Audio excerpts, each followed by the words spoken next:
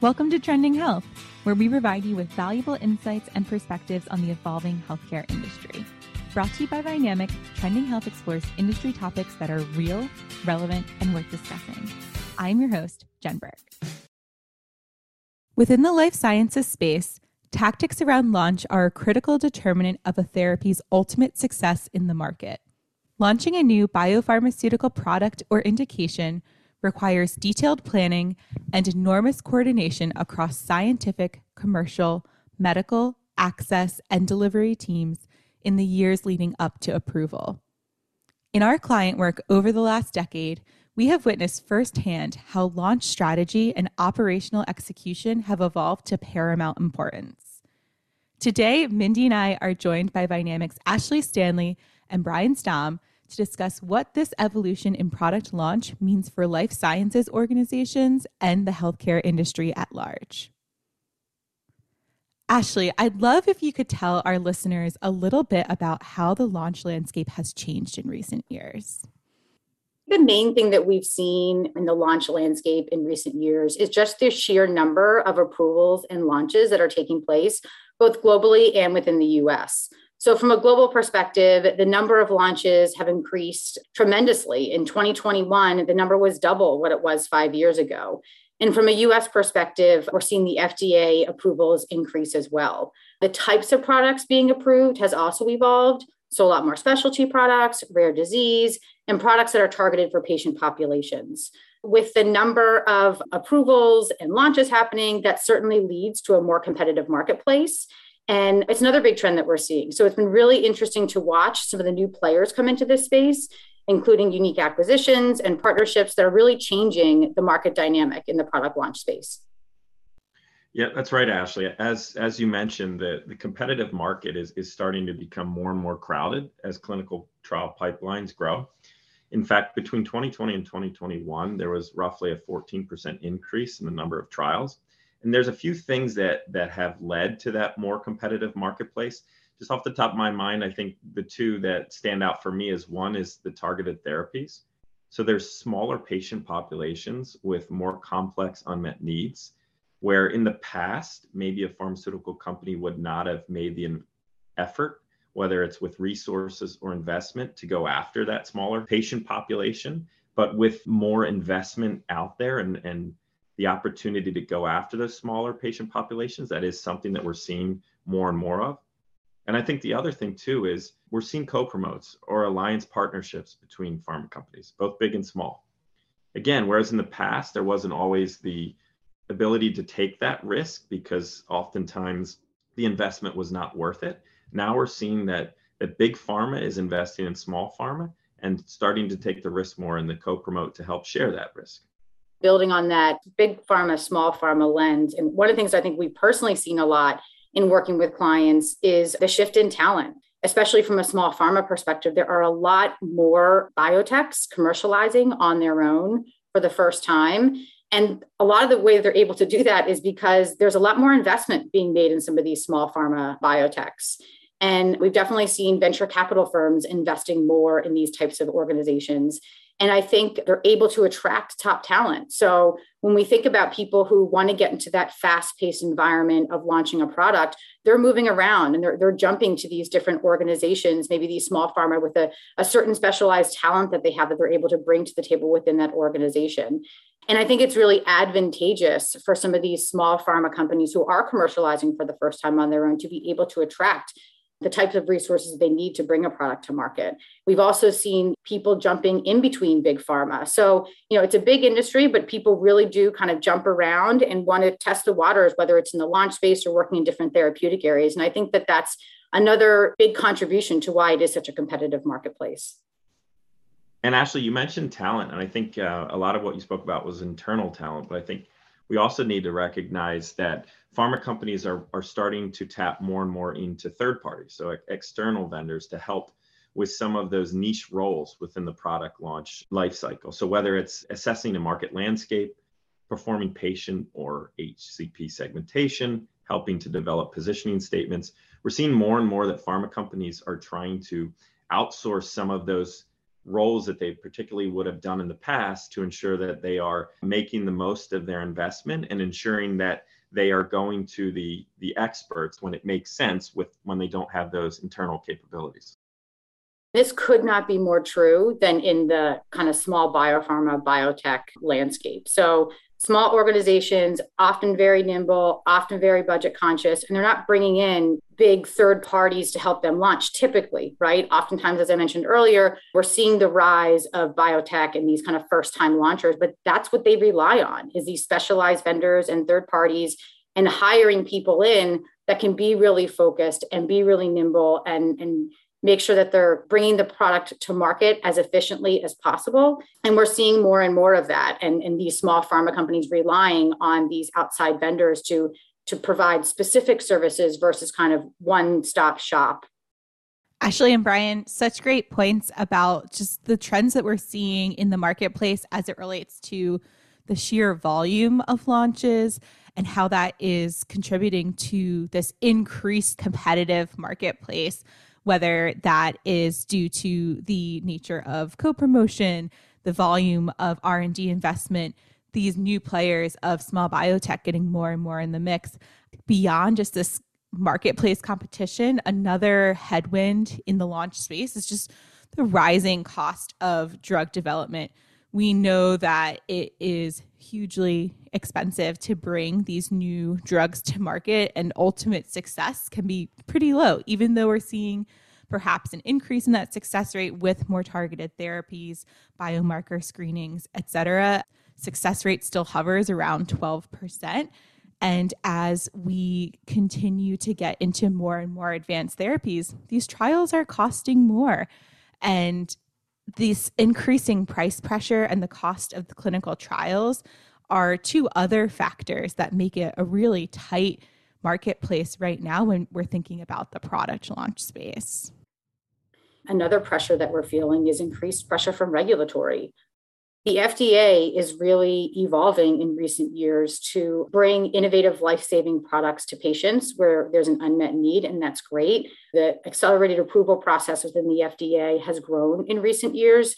So I think, in 2020, of all the NDAs and BLAs that were approved, about 14% received accelerated approval, and that number has doubled since 2019 and 2018. So we're seeing more accelerated approvals. And it's encouraging to know that the FDA is kind of investing in making sure that some of these specialty products, rare diseases, biologics, are getting into the hands of patients where there really is an unmet need. We need to be careful, though, that it's not done at the cost of patient safety.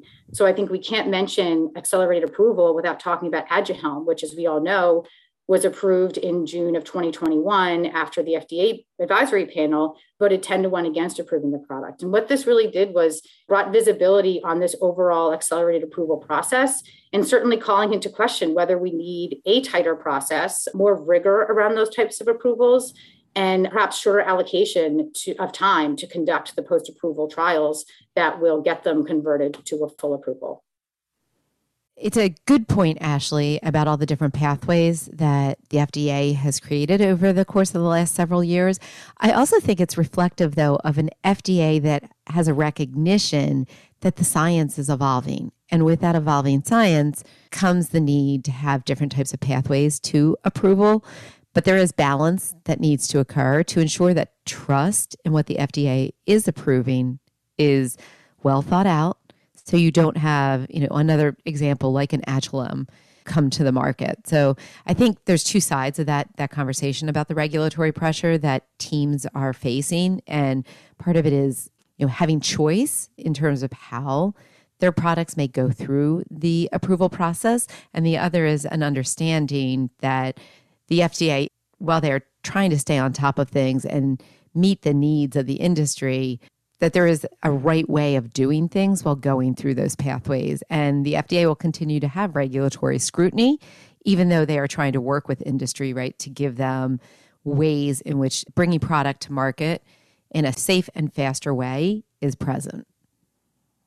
Also, anecdotally, beyond just maybe some of the increased scrutiny around the accelerated approval process within some of the launches we've worked on here at Vynamic, seeing some increase, right, in just the strength of evidence required in the normal pathways for approval.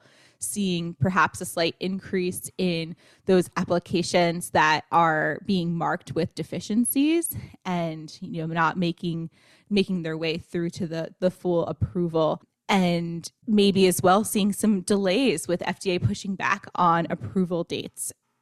There still is a lot to catch up on from the COVID crisis that has now been spanning multiple years. And as a result of that, that we're still seeing some missed PDUFA dates, some delays on the FDA side. Although as we are working through the various UFA approvals heading towards this fall, I'm sure there'll be some quite stringent asks from the industry back to the FDA to make sure we're not seeing that trend continue in the future. To that point, I think looking at the draft that's circulating around Congress, the industry has had a say, at least, in having a more balanced agreement on these user fee agreement renewals that will have to take place by September 30th. So there is recognition, obviously, on the industry side that PDUFA has to be two-sided, right? It can't just be beneficial to the FDA, that if the FDA doesn't live up to those requirements in the User Fee Act, that industry has to have some recourse so that it's fair on both sides. And I think that's part of what's been taking a little bit longer than normal with these user fee acts, which is, there's some negotiation going on, but I do expect that the next one will give pharma some protection or greater protection than they've had before when PDUFA dates are missed.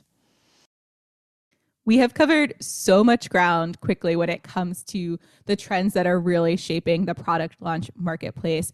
And I'm really struck by just the sheer volume of considerations that our clients have to contend with as they're working through these launches. I'm curious, Brian, when we take all of these pieces together, what does it really mean for our listeners when it comes to thinking about product launch?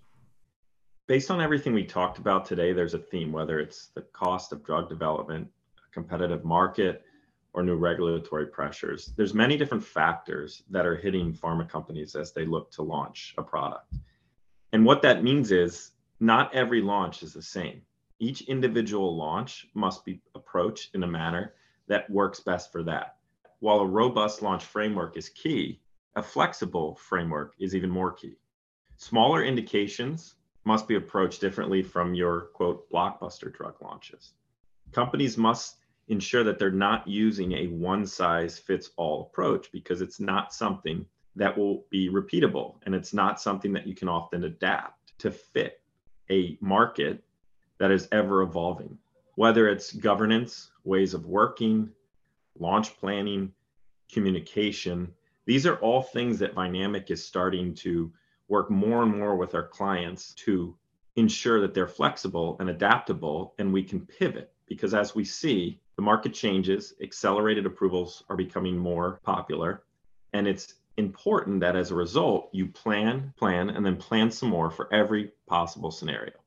Oftentimes, we're now seeing clients that their PDUFA dates are being pushed up months because of accelerated approval, or we're seeing market events that were not planned for appropriately and are now starting to cause increased pressure on a launch team. So it's very important that a launch team takes the time well in advance to plan through all possible scenarios and ensure that their launch planning framework adapts for everything that could possibly occur between high-level readout and market approval. We can't underscore the importance enough of starting early when doing the launch planning. And quite frankly, we're seeing our clients reach out to us earlier in the game. They're no longer looking at T-18 and pulling us into launch plan. We're looking 2-3 years out from launch. And what that enables the teams to do is initiate some of those activities that are going to be really important for them to understand the market that they're going to be launching into. And you're doing that a couple of years out from launch. I don't want to suggest that 3 years out, you have to have a full launch team in place. That's certainly not the case, but there are some activities that need to be initiated early that give the team a better understanding of what are we going to be launching into, what are some of those opportunities and risks that we need to be aware of that we're going to then need to plan for. It also helps them better understand what are those other key activities that are going to be happening 2 years out, 18 months out from launch, right? So whether it's thinking through the activities themselves, the resources that they're going to need to actually initiate these activities and follow through ahead of a full launch team being stood up, and what budget they need to account for as well. I think these are all such important factors that our clients are coming to us more frequently now to say, hey, let's start earlier on and let's really think through what this is going to need to look like 2-3 years out from launch so that we can then plan accordingly. To build on that, one of the reasons that we're seeing this, and I think this goes back to the flexibility framework that I just discussed, the robust nature of pipelines now means that these pharma companies don't just have a single drug or a single indication that they're launching into the market with. Now you're seeing multiple indications within the same therapy area from a company based on the smaller patient populations or alliance launches. And it means that they have to do that planning because they don't have the liberty anymore to focus solely on that one launch. They might have 10 different launches going on across their company at one point in time. So they have to ensure that they've thought through everything, like you said. And in those instances too, we're seeing some of our clients set up centers of excellence because they know they have a huge pipeline coming down the pike and they want to make sure they do have resources in place that can help manage that sheer launch volume that they know is going to be coming. And I think tied to all this is being thoughtful around budget and how clients are making those investments. So some might not be thinking about the investment that needs to be made on an asset that's not launching for 3 years, but you really do need to think that through. Tied to that is also the big resourcing question, as I mentioned earlier. I think this is one of the biggest things our clients are asking us is, who do I bring in? When do I bring them in? And I want to make sure that I'm being thoughtful with my investment. The last thing you want to do is be bringing in either a whole function or a sales team and have them sitting around for any number of months before receiving FDA approval. One of the big themes we've talked throughout here is the ability to be flexible and really need to be thoughtful about where they're placing those investments, when they're bringing in those resources. And I think that starting early in this structured yet flexible framework is really going to set them up for success. And I think going back to what you said earlier about starting early, that's why it's so important that we as Vynamic work with our clients to understand all the different deliverables that go into a launch well in advance so that they can appropriately plan for investment, whether it's dollars or resources. Yeah, and I think that brings up another point, which is within that structured yet flexible approach, the team dynamics and how you start to, and I think, Brian, you might have mentioned this, but the whole idea of like the ways that we work, right? And with the intention of building trust and establishing clear roles and responsibilities as the launch begins to progress. And the one thing I've seen is, especially when you think about all the different functions that are critical to launch success, is aligning those functions in integrated fashion, right, on what success is actually going to look like and how you create accountability so that everybody is moving in the same direction, in the same pace, so that by the time you really get to those critical moments where you're readying, right, for launch, that this integrated approach across functional responsibility has already been established and that the trust is there amongst one another as a team to understand and communicate clearly about what needs to happen at each phase of this launch to ensure that when FDA approves it, they can hit the ground running. That's entirely true. And one of the things we continue to do throughout the launch planning process is pointing back to that agreed strategy. We recognize that launch is fast-paced, and especially as you're nearing FDA approval, activities are happening quite quickly. And as long as everyone is focused on that same strategy and looking to meet those launch objectives, you'll ensure that all the activities are working towards that. The last thing you're going to want is a function working on something that doesn't complement or isn't part of the broader strategy. So that's something throughout the whole launch process. We continually remind our clients of coming back to the strategy. What are the objectives with this launch? And how are we ensuring that all the activities that we're doing as a cross-functional team are driving towards that vision? Ashley, that brings up a good point in terms of transparency and accountability. Everything that underpins that is communication. Communication is key when working across a launch team. You need to ensure that everybody, no matter the role they play, whether they're a core launch team member or a supporting launch team member, understands, again, like you said, what success looks like, understand how timelines will occur, and it is agreed upon what people are doing. I think some of the more successful launch plans right now, or launch teams that we're seeing, are those that take the time to plan cross-functionally. So whereas in the past, maybe medical had the sole responsibility to drive a deliverable and didn't always have others involved in that conversation, now what we're seeing is teams coming together earlier and talking through their plans together so that you have that transparency and people are able to play off one another. Again, maybe it's a deliverable that marketing owns, but there's things that an access team can do, or a medical team can do, or a training team can do to help ensure success for that deliverable. And it's very important that you have those open lines of communication and you have those opportunities for that knowledge sharing. Great points, Brian. And I think the importance of that communication can't be underscored enough. I think if you ask any leader or launch lead on a team, they'll be like, of course, communication is so important. But based on some of the complexities we talked about earlier, that's sometimes easier said than done. We were talking about co-promotes, right? So oftentimes now these launch teams are spanning multiple organizations with different organizational cultures, different processes, different systems. So it can be a lot just to keep these two teams potentially on the same track, working towards one common objective.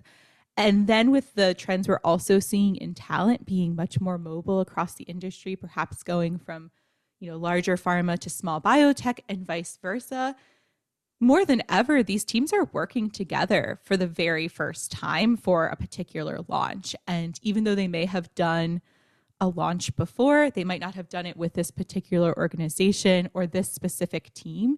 And they'll have to navigate some of those inter-team dynamics, those interpersonal dynamics in order to ultimately be successful, even if everyone can really play back and plan cross-functionally. There's a really human element too to being able to make these launches successful.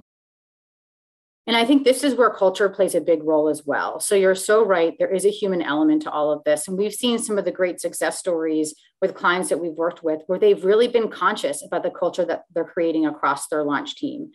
So oftentimes leaders who ensure that their team members are communicating and they build trust and there's awareness and visibility into the activities that everybody is doing. And there's that cross-functional partnership.